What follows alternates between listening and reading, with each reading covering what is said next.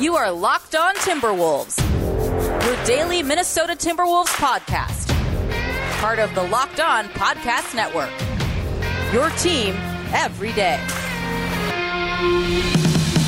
Hello and welcome to the Locked On Wolves podcast, part of the Locked On Podcast Network, your team every day. My name is Ben Beacon. I'm the host of Locked On Wolves. I'm also the co-editor of Dunking with Wolves, the Timberwolves site on the Fansided Network. Today's episode is brought to you by Michelob Ultra. At only 2.6 carbs and 95 calories, it's only worth it if you enjoy it. Stay tuned for the Ultra Moment segment coming later in the episode.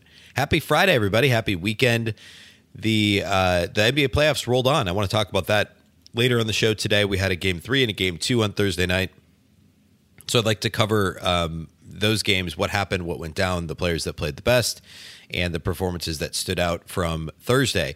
I also want to talk here off the top in just a moment about a couple of quick newsy related items, some coaching staff rumors out there related to the Timberwolves. Of course, they will have a little bit of turnover on the coaching staff this offseason, so want to cover that. And then the NBA did release, according to Shams Charania, teams were informed on Thursday afternoon of key dates for this upcoming season. It does appear as though the season will be back on track, and I'm assuming that's partly influenced by the Olympics. So talk about some of those dates here in a minute. And then I want to cover something I'm going to start doing this offseason, maybe one segment every couple of days, is a statistic or metric that might surprise you, which is not a very fancy title of the segment.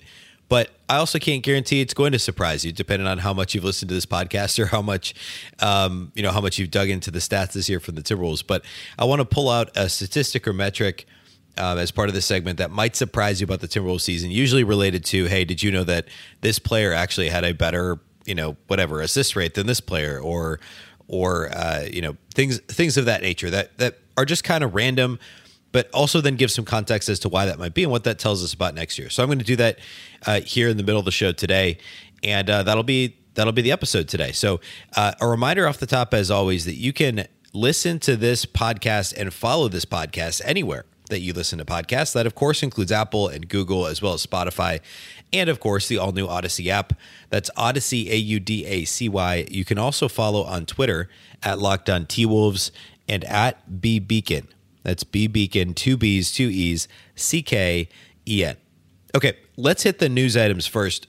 First of all, Doogie, Darren Wolfson over at KSTP and Score North in the Twin Cities, tweeted out that he had mentioned on a couple of his recent podcasts, which I admit I have not listened to, but The Scoop with Doogie is fantastic. So that's another good podcast, not a Locked On podcast, but a good Twin Cities sports podcast to subscribe to if you're a Twin Cities sports fan.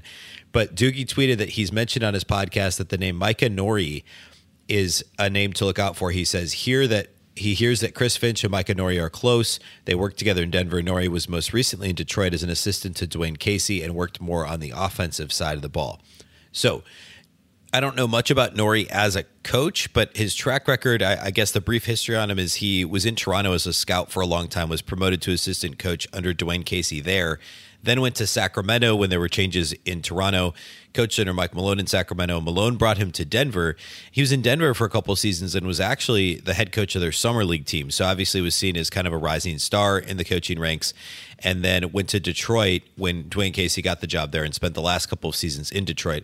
I haven't found if he was let go by the Pistons or not, but it sounds like maybe he was if he's available to be in Minnesota. But so a name to look out for, a name with ties to other good coaches, obviously, and Mike Malone and Dwayne Casey are both fantastic coaches, and obviously has the Finch connection from their time in Denver together under Mike Malone. So name to keep an eye on, and it seems like the Wolves would have 2 coaching spots available after we found out that David Vanterpool is moving on.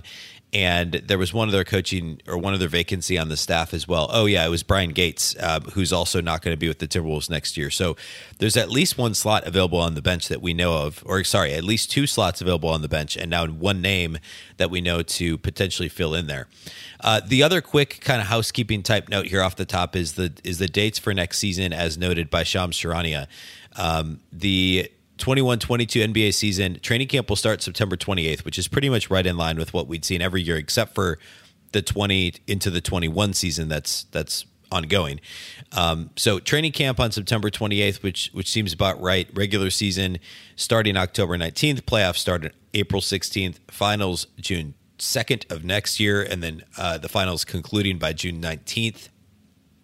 The draft June 23rd. So this offseason's off by roughly a month, but it sounds like we'll get back into a regular rhythm next year. It's only a little bit interesting because there'd been all those rumors that the league was considering this almost more of a year-round type schedule, trying to mirror the NFL in some ways and dominate the sports calendar for 12 months. But the Olympics, I think these year threw a little bit of a wrench in that. And at this point, this type of a schedule does seem to make sense.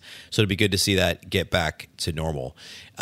All right, so what I want to do next, I want to hit this one surprising stat, or one stat that may surprise you related to the Timberwolves this season. And then finally today, I want to talk NBA playoffs before looking ahead to the weekend and next week. First, though, let's talk about our great friends at Michelob Ultra, and that means we're going to talk about the Ultra moment of the season for the Timberwolves, actually. So my Ultra moment for the season has to be, and I guess this says a lot about the season, but still, it would rank highly even if the Wolves had a less disappointing year than what we just witnessed. But Anthony Edwards' dunk over Yuta Watanabe earlier this year, I mean, for everything that went into that, the joy, the happiness, the enjoyment, that's what this Michelob Ultra moment is all about. Edwards' pure joy when he completed that play, his teammates' happiness and enjoyment of watching that play, and then what we saw on Twitter, what the fans were able to do afterwards with that. And to have a Timberwolves dunk be a contender for Dunk of the Year and really a finalist for Dunk of the Year, one of the probably two best dunks of the season, that hasn't happened since Andrew Wiggins over Rudy Gobert like 6 years ago or something like that. This was the embodiment of the Michelob Ultra moment.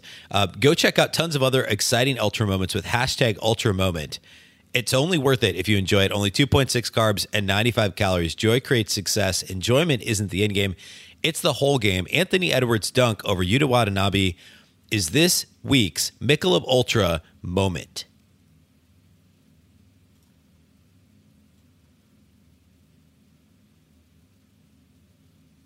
All right, let's talk about a Timberwolves stat that might surprise you. If you're a regular listener or follower of this show, dating back to this time last year, actually even earlier, because, I mean, let's be honest, from March to whenever, we didn't have anything active happening for the Timberwolves to talk about. So I spent a lot of time on each player of the roster, and I talked about how I thought Jared Vanderbilt had some serious upside, was kind of the unsung acquisition of the trade with the Nuggets that brought Beasley and Juancho Hernangomez to Minnesota. And sure enough, Vanderbilt got minutes this year, and when he did, he was fantastic by and large. The Timberwolves were generally better with Jared Vanderbilt on the floor than with him off the floor. I want to get into his offseason and next year and the outlook there in a moment. But the stat I wanted to point out is that Jared Vanderbilt was actually second on this team in total rebound percentage, and second only to Ed Davis, who played in just 23 games. And Ed Davis, all he did was rebound. I mean, he had a ridiculous 16% offensive rebound rate. But Vanderbilt finished ahead of Karl-Anthony Towns in rebound rate this season. He actually played more games than him. Of course, he played less minutes. But in 64 games, Jared Vanderbilt turned in a rebounding rate of 17.5%, which outpaced Towns' 17%, was behind Ed Davis's 20.8% in a really limited sample size. Fourth on the team was a distant fourth. That was Naz Reid at 12.9, and he started the year, as you may have heard, I harped on Reed's rebounding issues early in the season. When he moved to the 4, those numbers came up. He was below 10% in single digits, middle of the pack on the roster in terms of rebound rate. Naz was for much of the season. But Jared Vanderbilt was consistent. 17.5% rebound rate is fantastic for a guy who is, frankly, an undersized 4. And you look league-wide at rebound rate, I mean, the only guys that had better rebound rates than him, and again, Vanderbilt's rebound rate is relatively small still, and I get that. Even though it was 64 games, he didn't play that many minutes. But if he had qualified for rate stats, that would have been like 15th in the league. The only guys with better rebound rates than him are names like, Jokic, barely, he was at 17.8%. Bobby Portis, 17.9%. Domantas Sabonis. Ivica Zubac with the Clippers. Nikola Vucevic, Joel Embiid, Jarrett Allen, Mason Plumlee, DeAndre Ayton, Rudy Gobert, Jonas Valanciunas, Enes Kanter, and Clint Capella are the only players that would have finished with a higher rebound rate than Jared Vanderbilt in the entire NBA if he'd played just a little bit more this season. So he's the real deal when it comes to defense and rebounding. We know that offensively his hands aren't great. We know he doesn't have a jumper, and he basically is limited to offensive rebounding, which he does a fantastic job of. And kind of hanging out in the dunker spot. He even really isn't even that successful of a pick and roll big because of his limited skill set in terms of catching the ball. And we know that he can't pop, and so he's less of a threat there. But his athleticism, size, length, those things are all super helpful on the court, and it gives the Wolves a dynamic that I guess with Jaden McDaniels they now have, in a more offensive-minded skill set or higher offensive upside than Vanderbilt.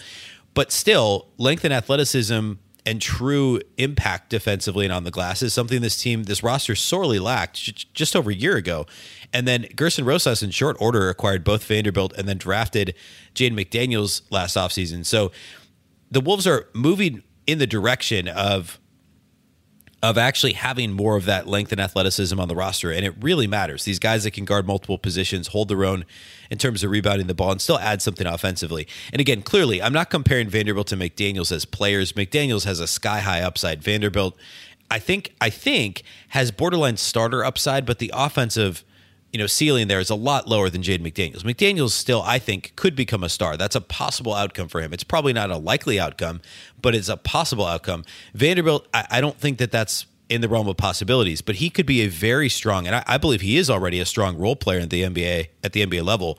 And as a restricted free agent, I mean, it's really interesting. It'll be really interesting to see what happens to him, what kind of interest there is on the open market for Jared, or not entirely open market, the restricted free agent market for Vanderbilt, and to what end would the Timberwolves go to matching any offers? I mean, he's still only 22. He just turned 22 in April, and again, is already a strong role player. His rebounding ability, his defensive ability, I think there will be interest in him, and the Timberwolves would have the ability to match offers, but they also would need to feel like they have a role. And with Jaden McDaniels in the fold, with Juancho Hernangomez making $7 million this season, what is the role for Jared Vanderbilt? Is it energy guy off the bench who's kind of your backup four that can slide in and guard some threes and also play a little bit of five in small ball lineups if Finch doesn't want to do that, but if you end up in those situations against teams that want to play small, Vando can hold his own there, because we saw good Jared Vanderbilt can wreak havoc on an opponent's offense and really bring an edge to the table that the Timberwolves haven't had. So to what end do you go out there and try and keep Jared Vanderbilt?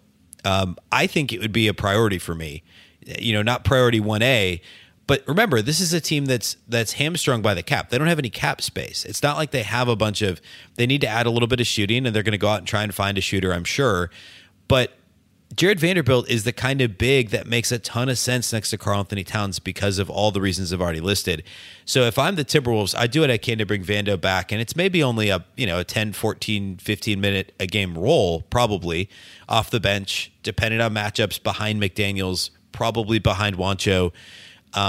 But the flexibility is something that you can't entirely look past. So if I'm the Timberwolves, I make Jared Vanderbilt something of a priority this offseason, and I'm matching any reasonable offer for him because he was just a solid all-around player. And most players have some level of limitations, and the good Vando is good enough and has a positive enough impact that you can look past some of the issues on offense as long as you use him properly. And we saw Chris Finch do that not only with Vanderbilt, but with Josh Okogie. They're not all that different in terms of their offensive skill sets. Okogie's a little bit of a better cutter because he's got better hands and he has the ability to knock down an open three, but you don't want him shooting threes. And defenses are happy to leave him open, just like Jared Vanderbilt's not going to shoot very many threes at all. And you don't want him shooting threes. But defensively, Vanderbilt has a little bit of and certainly on the glass, has a little bit of a bigger impact, in my opinion, than Josh Okogie because of his switchability and mostly because of his rebounding more than anything else. So all that to say, I think Finch could do a good job of hiding Vanderbilt within the offense. I think the energy, the defense, the rebounding he brings to the table is all compelling enough that bringing him back on an energy type role off the bench, especially if Okogie and or Jarrett Culver end up being traded, I think that makes a ton of sense for the Timberwolves. So we'll watch the Vando free agency, certainly with bated breath this offseason. Okay, next I want to talk about the NBA playoffs from Thursday night, look ahead to Friday and the weekend. First, though, BetOnline is the fastest and easiest way to bet on all your sports action. Baseball season's in full swing. You can track all the action at BetOnline. Get all the latest news, odds, and info for all your sporting needs, including MLB, NBA, NHL, and all your UFC and MMA action. Before the next pitch, head over to BetOnline on your laptop or mobile device and check out all the great sporting news, sign-up bonuses, and contest information. Don't sit on the sidelines anymore. This is your chance to get into the game. Head to the website or use your mobile device to sign up today. Receive your 50% welcome bonus on your first deposit with the promo code LOCKEDON. Again, that's promo code LOCKEDON for a 50% welcome bonus on your first deposit. BetOnline, your online sportsbook experts. Let's also talk about Built Bar. Built Bar is the best tasting protein bar of all time, hands down. Tastes exactly like a candy bar. It is part of my daily routine. I eat one on my commute home from work. Built Bar has 9 delicious flavors, and when you talk to a Built Bar fan, they're all passionate about their favorites. Of the current flavors out there, coconut is my favorite. Mint brownie is a close second. I love salted caramel. There's something for everyone, and if you haven't tried all the flavors, first of all, what are you waiting for? You need to. Second of all, you can get a mix box now. You get 2 of each of the 9 flavors, gives you a great cross-section of every single Built Bar flavor that's available. And another thing they do is they'll release flavors for limited time only and they're all fantastic. Every single one that I've tried, I love. Most flavors have 17 grams of protein, only 130 calories, only 4 grams of sugar, and just 4 grams net carbs. Go to BuiltBar.com, use the promo code LOCKED15. You'll get 15% off your first order. That's promo code LOCKED15 for 15% off at BuiltBar.com. All right, let's talk about the NBA playoffs. Today on the road to the finals, playoffs coverage is brought to you by Michelob Ultra. It's only worth it if you enjoy it. And at 2.6 carbs and 95 calories, we can all enjoy the games a little bit more this season. All right, the first game on Thursday night was Milwaukee and Brooklyn. Obviously, Brooklyn had a 2-0 lead. James Harden's still not playing. And if Brooklyn had been able to win the first game in Milwaukee, go up 3-0, that would have been curtains for the Bucks. I mean, I guess anytime you're up 3-0, it basically is curtains for the opposing team or for the team that's down 3-0. But especially with James Harden not playing really at all in this series, this thing would have been basically over. Milwaukee jumped out to a big lead, and that was to be expected. Of course, they were going to play. It was a full house in Milwaukee for the first time this year. They were 50% capacity, I think, in the first round. They had a full arena of fans at Fiserv Forum. And the Bucks jumped out to a huge lead. They led 30-11 after the first quarter. They held the Nets to 11 first quarter points, but Brooklyn roared back. They nearly flipped the script on the Bucks in the second quarter and were down by just a possession at halftime. And then as the game got into the second half, Brooklyn kind of chipped away, hung around, and this thing got ugly after a really big offensive first half. I should say ugly in the sense of a lot of missed shots and not a lot of points. But the defense was good. This wasn't just simply a slogfest. This was also solid defense, playoff intensity, and shots just weren't falling from either team. And that made it maybe not as aesthetically pleasing, but it certainly is fun from a boxing match type perspective where these teams are just kind of slugging each other back and forth. For Brooklyn, they got 30 from Durant. He was fantastic, and they didn't really get much from it. I mean, Kyrie had a good game. He had 22. He didn't shoot the ball great from outside. And Bruce Brown played a big role in this one. Had 16 points, but it took him 17 shots to get there. And he had a couple of big shot attempts and was featured prominently in the final couple of minutes of this game, and did not acquit himself well in the final minutes of this game, but finished with 16 and 11 nonetheless. Joe Harris shot just 1 of 11. Blake Griffin was a non-factor, 5.6 rebounds in 30 minutes, only attempted 5 shots. The Nets only played 8 guys. They really shortened the bench in this game. Of course, they're a little bit banged up. As for the Bucks, they got 33 and 14 from Giannis, 35 and 15 from Chris Middleton, but nobody else on the team scored more than 9 points. In fact, only 6 players scored for the Milwaukee Bucks. In the starting lineup, PJ Tucker was great defensively with his assignment on Kevin Durant. Was really, really good. Didn't score at all. He was 0-4 shooting, had just 1 rebound in 33 minutes because he was so encompassed with his role defensively. And that's what he was asked to do. He actually had the best plus-minus on the team. So I'm not denigrating Tucker's performance. It's just shocking to me that he still managed to play 33 minutes and grab only 1 rebound, 0 points. Drew Holiday had only 9 points, 5 assists, but again, a great defensive player. 9 points in 46 minutes. Brook Lopez had 3, Bobby Portis had 4, and Pat Connaughton had 2. Nobody else scored. So you're talking about two players in Giannis and Chris Middleton that combined for 68 of the Bucks' 86 points. That means that the other four players combined to score 18 points, and that was it. Nobody else scored for the Bucks in this game.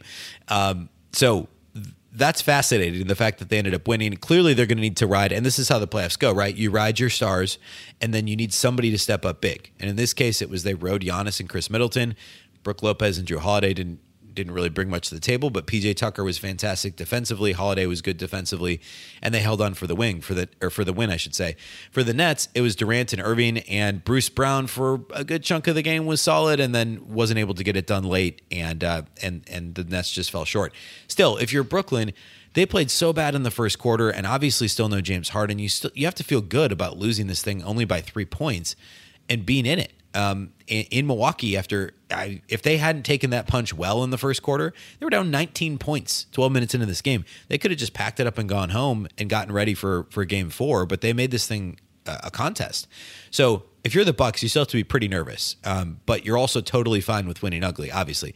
The second game of the night was Clippers and Jazz, and Utah took a 2-0 lead in the series. My pick, I should say, I'll remind everyone of my picks for each of these series as we go.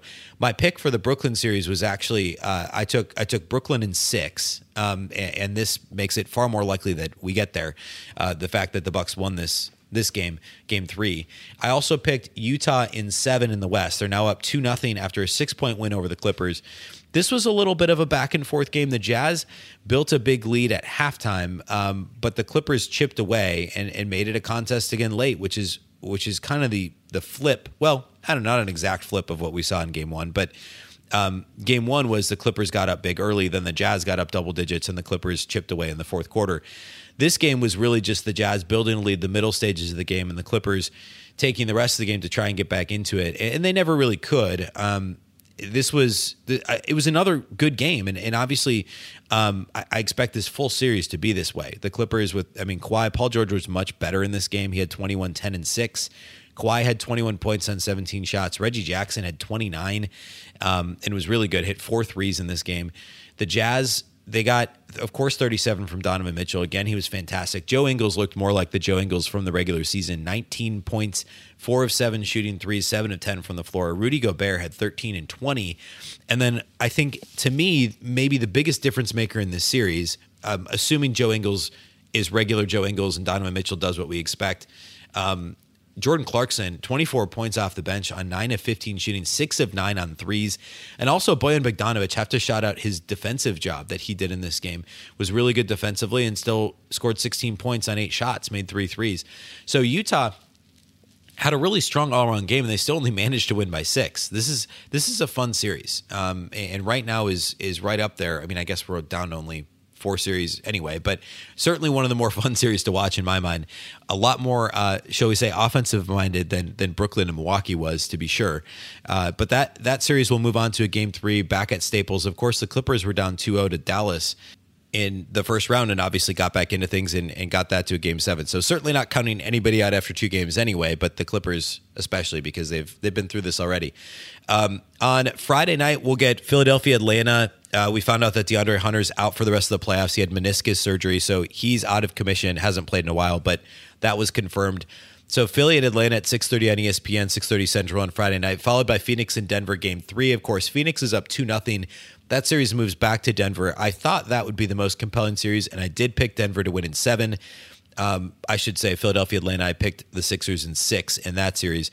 So we'll see. I mean, obviously it goes without saying, down 2-0 coming home. It's a must-win for Denver. I think they'll pull this one out, but I'd love for that series to be as compelling as I expected it to be. We have not seen that so far. Phoenix has really pretty much dominated the first couple of games. So those are the games for Friday night. We'll talk about the weekend action, any high points from the weekend.